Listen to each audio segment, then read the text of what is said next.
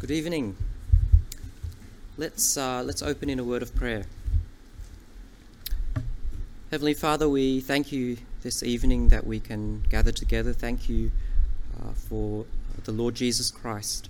And Lord, we pray that even tonight as we open your word, help us to have receptive, open hearts.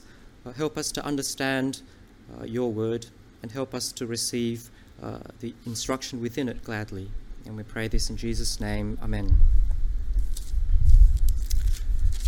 I thought this evening we would look at rivers in the desert. And it's quite appropriate that today it feels like a desert. When was the last time you decided to give a room a fresh look? When you thought, these walls need a fresh coat of paint. Picture the satisfaction of holding a paintbrush, choosing a colour, and seeing the space transform. Though it might seem ordinary, a room can look as good as new with a can of paint and a good brush and some skill. Just as a fresh coat of paint can renew a room, God has a way of bringing newness in each of our lives. But here's the twist. Our lives aren't just painted over. It's a much deeper transformation than that. In our passage tonight, here in Isaiah, we see that God, in his wisdom and love, is closely involved in transforming lives for good. You'll see on your outline 3 points. First, the importance of forgetting or not dwelling on the past. Second, God's power to transform into something new. And thirdly, the unwavering assurance that God always makes a way. So Isaiah chapter 43. Though this message in Isaiah was delivered to the people of Israel by the prophet Isaiah, it's relevant to us today because of the principles of God's unchanging character. As always, proper interpretation of Scripture requires that we carefully observe who is speaking and who is being addressed by the text. Many of these principles we read even here in Isaiah can be found repeated for Christians throughout the Bible. If we look at just one passage, it could be dangerous because we might miss the broader context. We might miss the full picture of God's plan of redemption. I recently learnt where the term cherry picking comes from. The cherry picker only takes the reddest, ripest cherries. If someone looked at all the cherries that were picked, they might think cherries are always red. But if you look at the tree, you'll see a vast variety of shades. Likewise, in order to make a point, I might be tempted to cherry pick a passage just to show the reddest, ripest parts of a topic. But this can be dangerous. That's why in the outline before you, I've put together with the verses from Isaiah some parallels from the New Testament to show that the Bible has a consistent message of God's unchanging character. We read in Isaiah 43, "Thus saith the Lord that created thee, O Jacob, and he that formed thee, O Israel. Fear not, for I have redeemed thee. I have called thee by thy name, thou art mine." We read here God's unchanging sovereignty. But that's not all. We also read in Ephesians that we have redemption through Jesus' blood, the forgiveness of sins according to the riches of his grace. So we can be sure that God's plan to redeem his people is relevant to us because we, as guilty sinners, have redemption through Christ's blood. Here's another example. In verse 25, we read of God's forgiveness of sins. "I, even I, am he that blotteth out thy transgressions for mine own sake, and will not remember thy sins." We read in 1 John that if we confess our sins, he is faithful and just to forgive us our sins and to cleanse us from all unrighteousness. The verse from 1 John, the verse from Isaiah, both reinforces the forgiving character of God. Tonight, I trust that we'll have open hearts of faith and receptive to God, who not only forgives our sins, but makes all things new and makes a way for us. So first, forgetting the past. Forgetting the past doesn't mean amnesia. It doesn't mean we completely wipe our memory. In verse 18, the Lord commands, "Remember ye not the former things, neither consider the things of old." This isn't a call to erase or remove our memories, but it's an invitation to us all to not let our past hinder our future. Philippians 3:13 tells us this too. "Brethren," Paul says, "I count not myself to have apprehended, but this one thing I do, forgetting those things which are behind, and reaching forth unto these things which are before. I press toward the mark for the prize of the high calling of God in Christ Jesus." What kind of past are we talking about here? It could be past sins. It could be past failures. Maybe it's regret or resentment. Often we carry the heavy burden of past decisions and missed opportunities or hurts inflicted by others. The Bible makes mention of remembering the past. Psalm 40, "I waited patiently for the Lord, and he inclined unto me and heard my cry. He brought me up also out of an horrible pit, out of the miry clay, and set my feet upon a rock, and established my goings.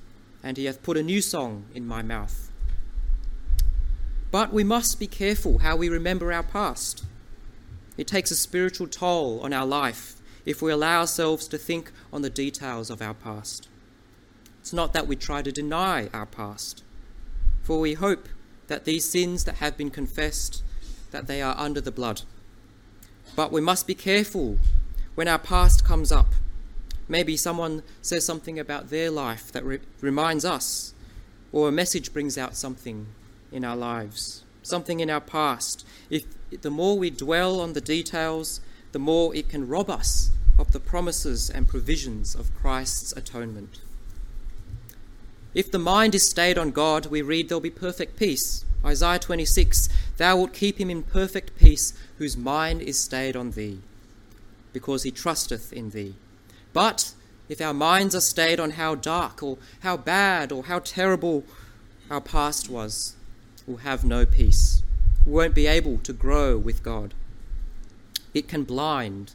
It can cause a denial of the grace of God, at least for that moment. We can acknowledge or learn from the past without allowing it to define or dictate our present and our future.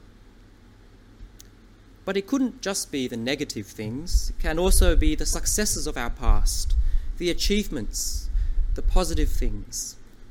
But the Bible is clear. Forget those too. Don't let them hinder your future. Run the race and don't turn back. That's what the Apostle Paul means in Philippians 3. "This one thing I do, forgetting those things which are behind." The athlete does not bring up and dwell on every early misstep, or even the record-breaking laps along the way. To run the race well, they must dismiss every distraction. They mustn't look back. Don't let anything behind you interfere with your present and your future. Mentally rehearsing either the conflicts or successes of your past, whatever they may be, and the sins that trip us up in a web of guilt and shame. These things slow us down. Christian life is lived with our hearts and minds focused on Jesus Christ. Our highest goal is to know him better. Paul said earlier in chapter 3, verse 10, "That I may know him and the power of his resurrection and the fellowship of his sufferings, being made conformable unto his death." Paul doesn't write that I might know more of my past. He doesn't write that I might know more of what I've done or what I haven't done. He writes that I may know him, Jesus Christ. Not only is there mention of the past, but we also see how God works in the now. Isaiah 43:25 assures us of God's forgiveness. God's forgiveness is a powerful motivation for us to forget the past. If God chooses not to remember our sins, then why should we cling to them? Forgetting doesn't negate accountability, but through Christ, through the gospel, there is forgiveness. And dwelling on the past will hinder our spiritual growth. Philippians 3:13 emphasizes the forward-looking nature of forgiveness. There can be no true forgiveness while there is dwelling on the past. Once forgiven, we are encouraged to let go of the weight of our sins and our past and focus on the transforming power of God's grace. Forgetting about the past is about pressing toward the mark. It's about a positive, hopeful, Christ-focused growth and purpose that God has set before us. God alone is the source of our salvation, and God alone is the supplier of our growth. The closer we get to completing the race, the more we realize how much further we still need to go to become like Christ. But we must not look back. If we do, we'll feel that burden once again of the weight of the past. When Isaiah says, "Remember ye not the former things," he's saying, trust in God and press forward, knowing that he is in control. But then we keep reading of a new thing in verse 19. We read of God's promise here, "Behold, I will do a new thing. Now it shall spring forth. Shall ye not know it?" In Hebrew, the word for new thing is kadash. It refers to something new, something fresh. God was telling them not to look back on the old stories or dwell on them too much. Instead, God wanted them to look forward. He wanted them to build their hope on what he would do for them in the future. And in 2 Corinthians 5:17, we see this reality for all Christians. Therefore, if any man be in Christ, he is a new creature. Old things are passed away. Behold, all things are become new. So, is a new thing something that just happens once? The answer is no. In God's promise of doing a new thing, it is not merely a single coat of paint on the wall, nor is it just a fleeting change that fades with time. It's a continual, transforming work that changes our life from inside to outside. This new thing covers the riches of God's grace for you and for I. It's not merely about new hearts, though that is part of God's promise. Ezekiel 36 speaks of God giving his people a new heart and putting a new spirit within. But it's a transformation from the inside out, a renewal that goes beyond superficial changes. God's new thing is the process of sanctification for your hearts. Similarly, it's not just about new salvation, though that is at the heart of God's redemptive plan. It goes beyond that moment of salvation. Again, it's the ongoing process. It's God's commitment to mold us into the likeness of his Son, Jesus Christ. It's the daily renewal of minds and hearts and the continual transformation in your life. The process of sanctification is lifelong for the Christian. Why? Because it involves the renewal of the entire person, mind, heart, actions. It's the cultivation of new Christ-like habits. Of course, there are old habits and strongholds that must be broken. There are external influences. There are external values and temptations contrary to God's word, seeking to challenge our spiritual growth. There's also the old sin nature battling away, preferring complacency over growth. And that's why we are constantly reminded to surrender daily, rely daily on Jesus Christ for his strength. True biblical sanctification recognizes that God's promises aren't just about changing circumstances around us, but also transforming us into vessels for his glory. As we contemplate this new thing, I trust that we'll see the depth of God's grace and surrender to the ongoing work that he has in store. Let me use an example that the scriptures often uses too, to describe this new thing or new life. Consider with me a well-tended garden. When a gardener first plants a seed, it marks the beginning of a process. However, the growth of the garden unfolds over time. It requires continuous care, attention, cultivation. Similarly, God's new thing in our lives is like the ongoing process. First, we have the seed. Just as a seed is planted with the hope of future growth, our salvation establishes that transformation. But the gardener doesn't just plant the seed and walk away.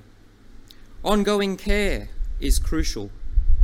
Similarly, God's transformative work in our lives involves continuous cultivation through his word, through communion with him, and through guidance of the Holy Spirit. A garden experiences different seasons, some vibrant and fruitful, others challenging and dormant, without fruit. Likewise, our lives go through seasons of joy, trial, growth, and rest. God's new thing cultivates the adaptability and resilience that we need for each season. Furthermore, a skilled gardener prunes to remove unnecessary branches, allowing the plant to focus its energy on fruitful areas. God's sanctifying work in us involves pruning away habits, attitudes, or circumstances that hinder our growth. Finally, there's the evidence of transformation. Ultimately, the purpose of a garden is harvest, a tangible outcome of growth.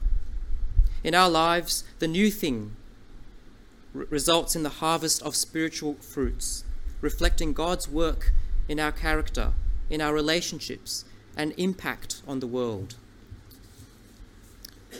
I hope that this illustrates that God's transformative work is not singular, it's not an event or a moment in time, but it's a lifelong process. It involves continual cultivation, adapting to seasons, pruning for fruitfulness, yielding a harvest that testifies to his ongoing sanctifying grace. But you might say at this point, it's all well and good to desire a life of sanctification. But why does God require lifelong sanctification? Couldn't an all-powerful God simply change us instantly? Why the need for ongoing sanctification? Brethren, the key is to understand our present reality and the future glory that awaits us all. That's the gospel. Justification, sanctification, and in the future, glorification. Let's turn, please, to 2 Corinthians.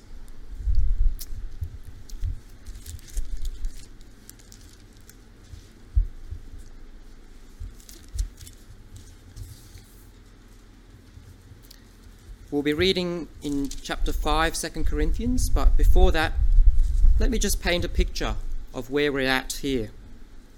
In this epistle, the Apostle Paul opens by encouraging the church with God's comfort amidst affliction. He reflects on his own trials in Asia. He says at the beginning of the book, "For we would not, brethren, have you ignorant of our trouble which came to us in Asia, that we were pressed out of measure, above strength, insomuch that we despaired even of life." Paul testified of human weakness and God's solace in intense hardship. He said, "By faith ye stand." Those are his very words. In the Greek, the word stand is perfect, indicative. It means it started in the past, but it continues on. Instant perfection doesn't allow us to genuinely recognize our dependence on God's strength in our weakness, nor would it grow our faith, our posture to stand firm. Later on in chapter 3, Paul writes about the ministry of the Spirit. He highlights the glory of the New Testament, not of the letter, but of the Spirit. The gospel transforms lives, Paul writes. He says, "But we all, with open face, beholding as in a glass the glory of the Lord, are changed into the same image from glory to glory, even as by the Spirit of the Lord." God, by the Spirit, has opened our eyes to see the glory of Christ, his holiness, his beauty, his truth. As we behold him, we are being changed into his image. So the key to being like Christ is to look to Christ. As Paul continues into chapter 4, he likens believers to earthen vessels, jars of clay, resilient in perseverance through challenges, that the excellency of the power of God may be of him and not of us. Paul contrasts temporary afflictions with the eternal glory. Sanctification prepares believers for the future glory that has not happened yet. And now we read here in 2 Corinthians chapter 5, Paul writes this: "For we know that if our earthly house of this tabernacle were dissolved, we have a building of God, a house not made with hands, eternal in the heavens. For this our bodies we groan, earnestly desiring to be clothed upon with our house which is from heaven." This is the answer. Our bodies are temporal, transient. They're not going to last. God has prepared us for this very thing and has given us his Spirit as a guarantee, as a seal. Verse 5, the earnest of the Spirit. This is crucial. It's evidence of God's active involvement in the believer's life. Consider a child that is just born. He or she already has all the physical features they will one day have as an adult, but they're not there yet. Already and not yet. That's like our spiritual journey as a new creation in Christ. We already have spiritual limbs and faculties that, though imperfect now, will one day be perfected, but not yet. Our struggle with sin and pain and weakness and trials can leave us feeling like spiritual toddlers, living in a world that's not yet fully comprehensible. Between our newness in Christ and our ongoing battle with sin, we find echoes of Paul's own experience. Later in chapter 12, we read that Paul prays multiple times for God to remove the thorn in his flesh. And what was God's reply? He said this in chapter 12, verse 9, "My grace is sufficient for thee, for my strength is made perfect in weakness." What a profound comfort. Brethren, remember the reality that, like Paul, we may carry burdens we desire God to remove. Yet, in living through it, we can discover our confidence lies not in our perfection, but in God's perfecting power. Being a new creation doesn't mean having an absence of sin, but it's a transformation in progress.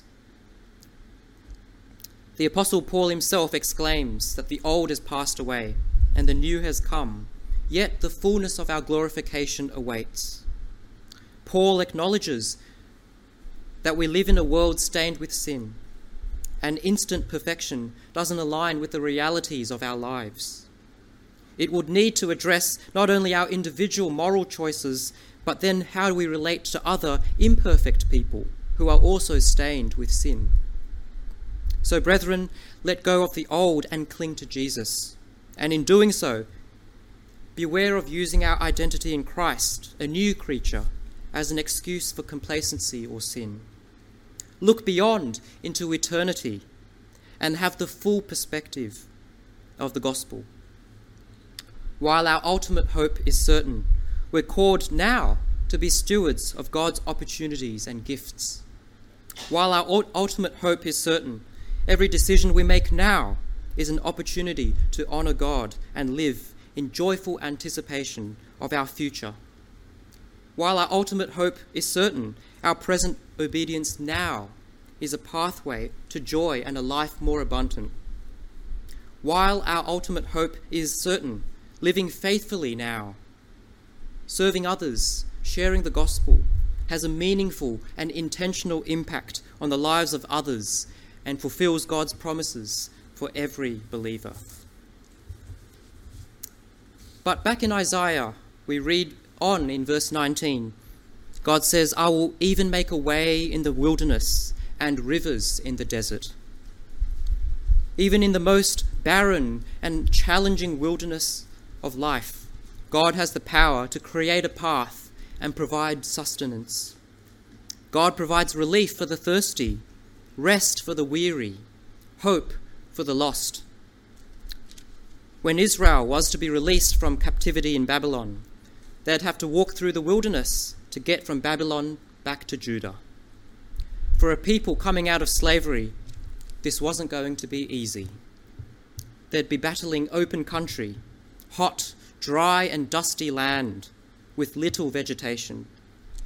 They'd have to deal with wild animals, no food, little water, and enemies who could and would attack them. God had done this before for the Israelites when they were escaping Egypt, but this time would be different. God would do it in a way they could never have imagined. God would ensure that during their journey back home, no harm would come to them. They'd be guided and protected. God was going to create a highway to make their journey just a little easier. When Israel were first released from Egypt, God provided for their needs. We're even reminded here in Isaiah 43. When they had a problem with water, he created dry land. When they were thirsty, he gave them water. They were struggling to trust him, so he showed up in a cloud by day and fire by night. He gave them what they needed at that time, what power and what mercy. Now, centuries later, the Israelites had different issues, so God provided a new way. They were stubborn, so he sent them consequences to turn their hearts. They're going to cross the wilderness, so he created a way. They'd have to deal with too much dry land, so he had plans to provide water. The desert for us can be challenges, difficulties, situations in our lives that seem impossible to overcome. It could be a tough season, a personal struggle, or an obstacle that seems impossible. When the passage says God makes a way, it means that even in the toughest and seemingly impossible situations, God provides a way forward.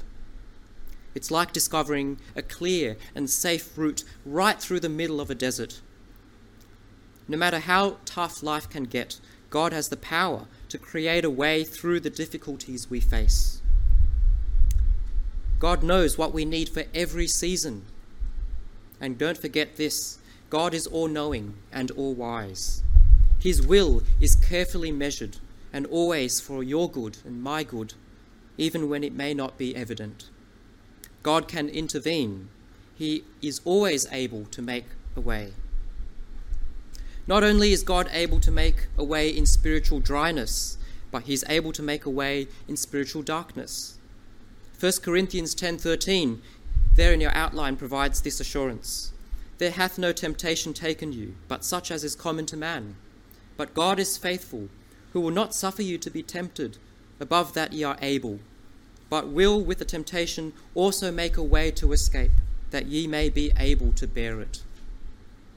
This verse assures believers that God is faithful in providing a way through the darkest temptation or trial. The verse in 1 Corinthians tells us that there is a purpose. God's provision of a way isn't merely to avoid challenges, but to empower believers to bear up under trials through Christ.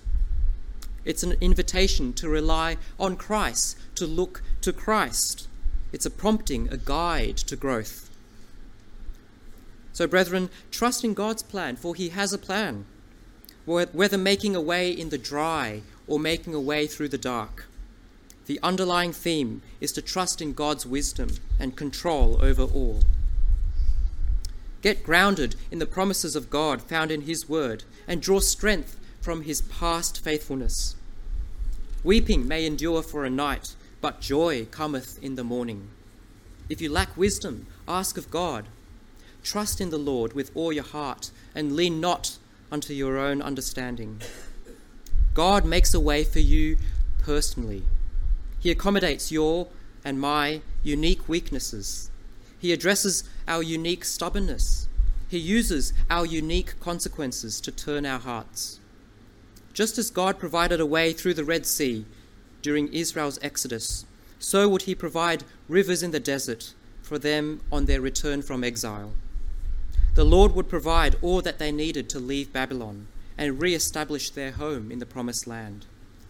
Even when there appeared to be no way, God made a way.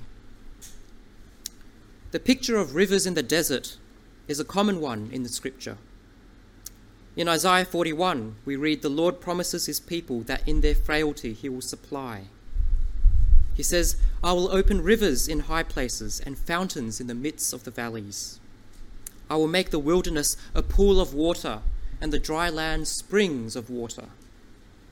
In Psalm 126, "Turn again our captivity, O Lord, as the streams in the south." Jesus Christ himself uses the same phrase when he spoke to the Samaritan woman at the well. "But whosoever drinketh of the water that I shall give him shall never thirst. But the water that I shall give him shall be in him a well of water springing up into everlasting life." Brethren, God promises you rivers in the desert. Be assured that even in your moments of great need, he will provide in great abundance. God cares and God provides personally. Isaiah 43, verse 18 and 19, "Remember ye not the former things, neither consider the things of old. Remember ye not. Behold, I will do a new thing, an ongoing thing. It shall spring forth, shall ye not know it? I will even make a way in the wilderness, a way for you and a way for me, and rivers in the desert." In the Bible, we read of a man called Job, who had an astounding, steadfast faith in God, even withstanding the loss of his family, possessions, health. Job lived out Philippians 3:13 and 14. He forgot those things which were behind, and he reached forth unto the things that were before him. Consider this. Job didn't have written promises we find now in the Bible.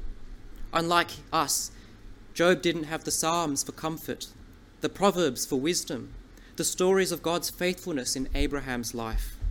Yet, Job's unwavering faith was rooted in prayer and trust in God. It proved to be more than sufficient because God's grace was more than sufficient. There's nothing extraordinary, perhaps, about rivers in the rainforest, but rivers in the desert, now that's remarkable, and that is extraordinary, and that is glorifying to God. In Philippians, the opening of that book, Paul tells us that he is in bonds in Christ. Brethren, Paul's circumstances and our circumstances reveal where our joy is. Today we must acknowledge the abundance that we have in Christ. We have the written word of God. We have the testimony of countless believers.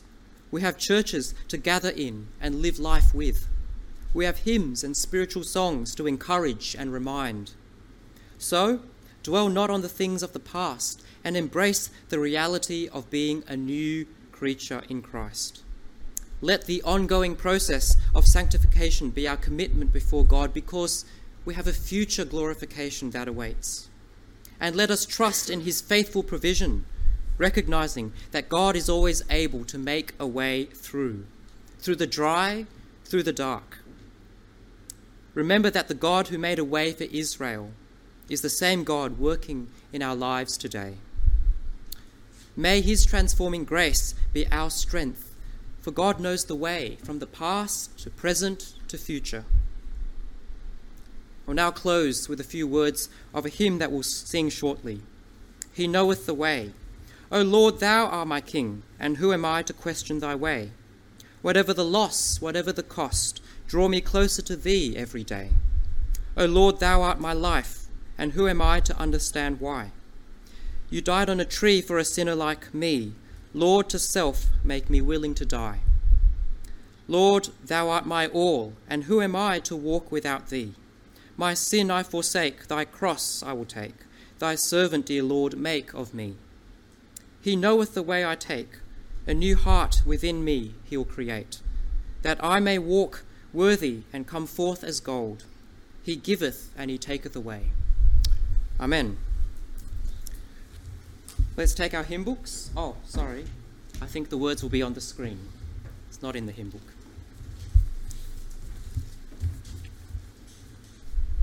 And thank you, Ben.